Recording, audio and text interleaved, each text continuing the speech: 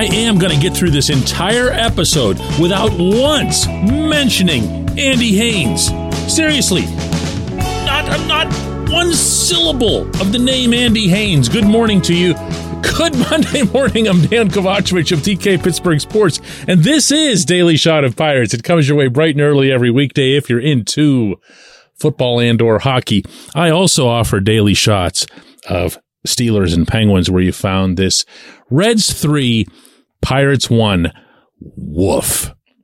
That series in general, other than a semi-uplifting opener in which the Pirates did pretty much everything right fundamentally and created the offense that they did through not small ball, but microscopic ball, which while impressive in its own right when it's executed properly, doesn't really amount to something that you can sustain over a whole summer. This team finished this series. I'm going to remind you that the Reds aren't good. And the Reds are going to end up with a lot of losses, probably more losses than the Pirates. The visitors totaled 8 runs, only 2 home runs over the weekend, 5 extra base hits, and 2 of those 8 runs that I mentioned were walked in. So there were only 6 RBI over the weekend. This was at Great American Bandbox.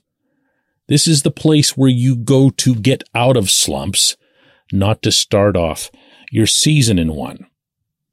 It's a legit concern, this offense. Those of you who are regular listeners to this show know that the main hesitation that I've had about this team has been the offense.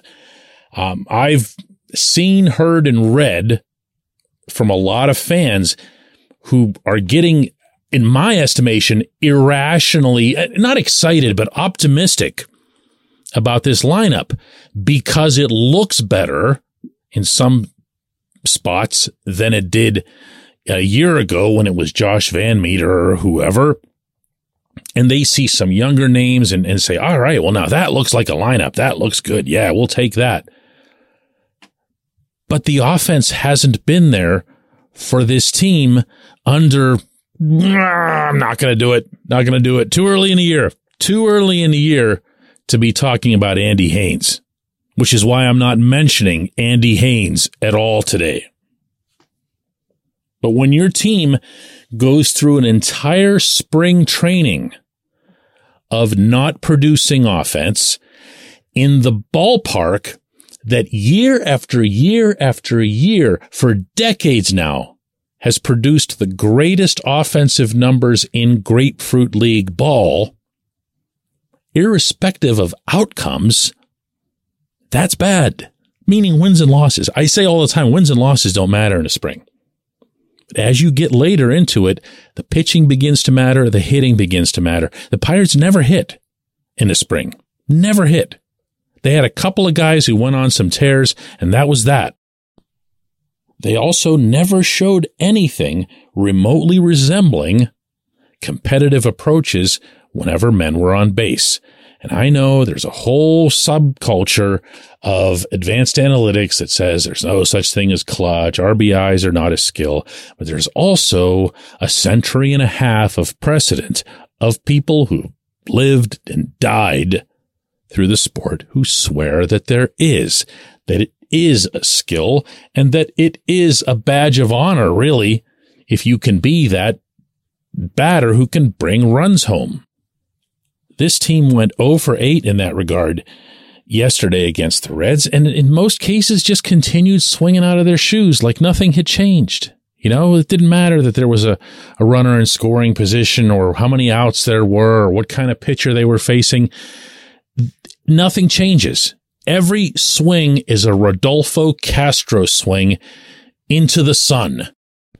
And if that's something that's only the case with a hitter or two, or even a handful of them, you point to the hitter. You say, well, that's just not a very good hitter.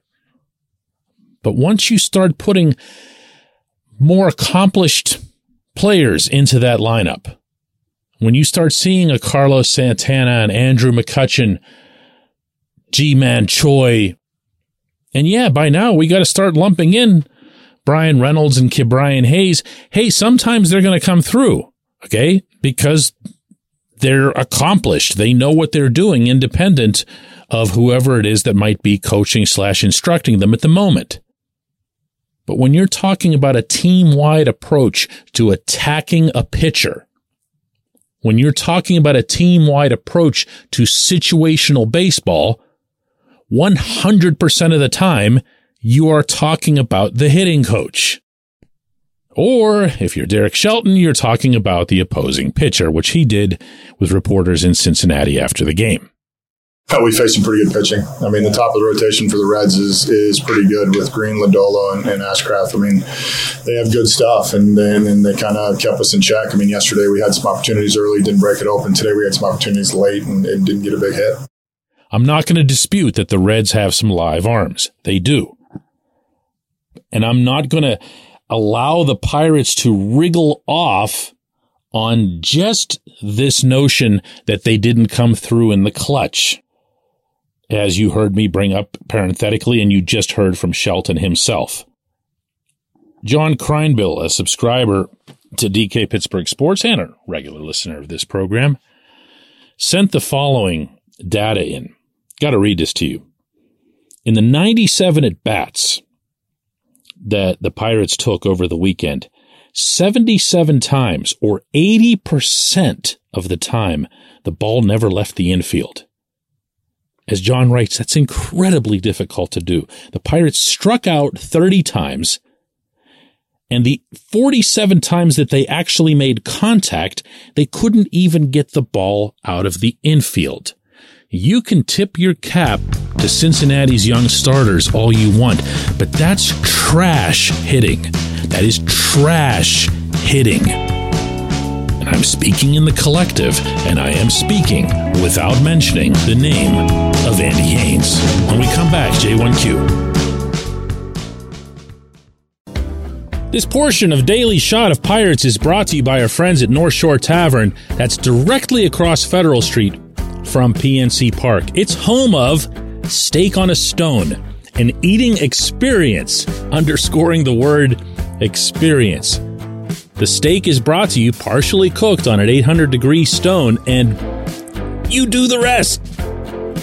It's a ton of fun, it's a great meal, and it's a baseball atmosphere like no other in Pittsburgh. North Shore Tavern, right across Federal Street from PNC Park.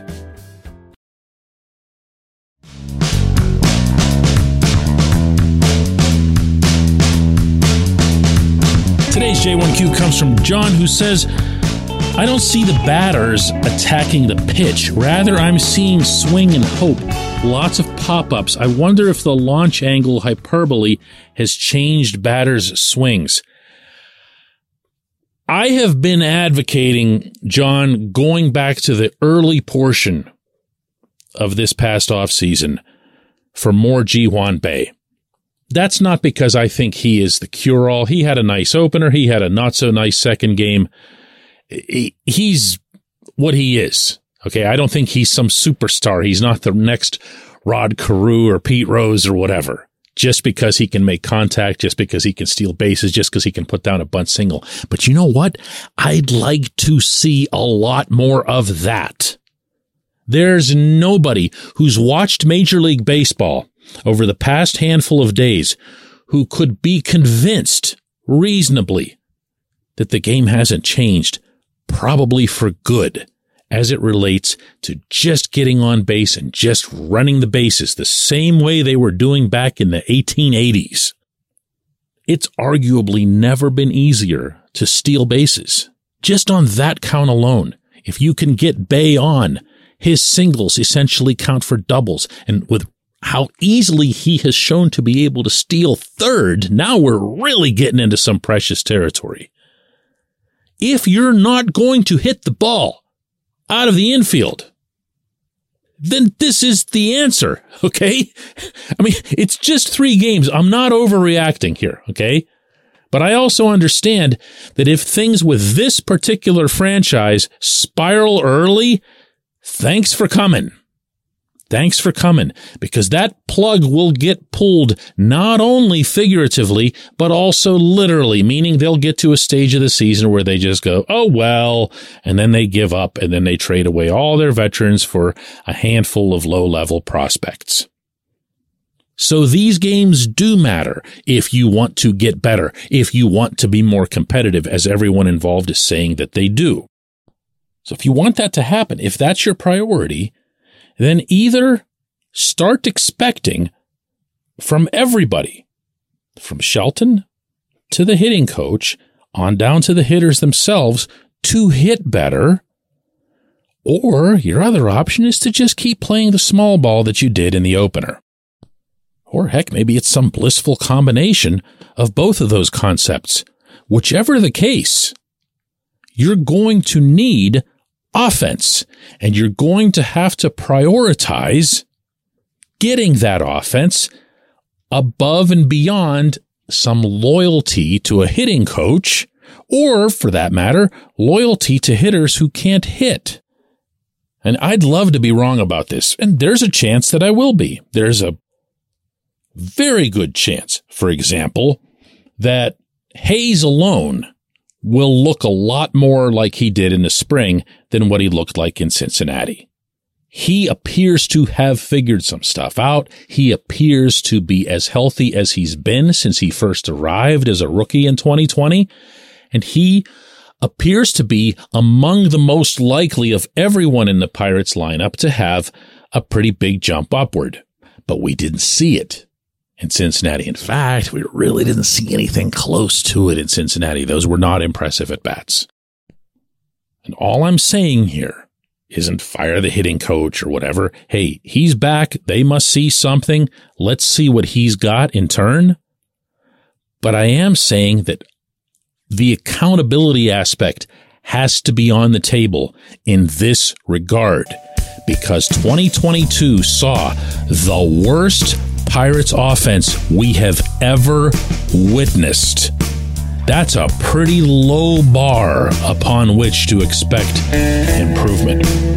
There, how'd I do? Never, ever, ever mentioned Andy Haynes' name once. Let's do it again tomorrow.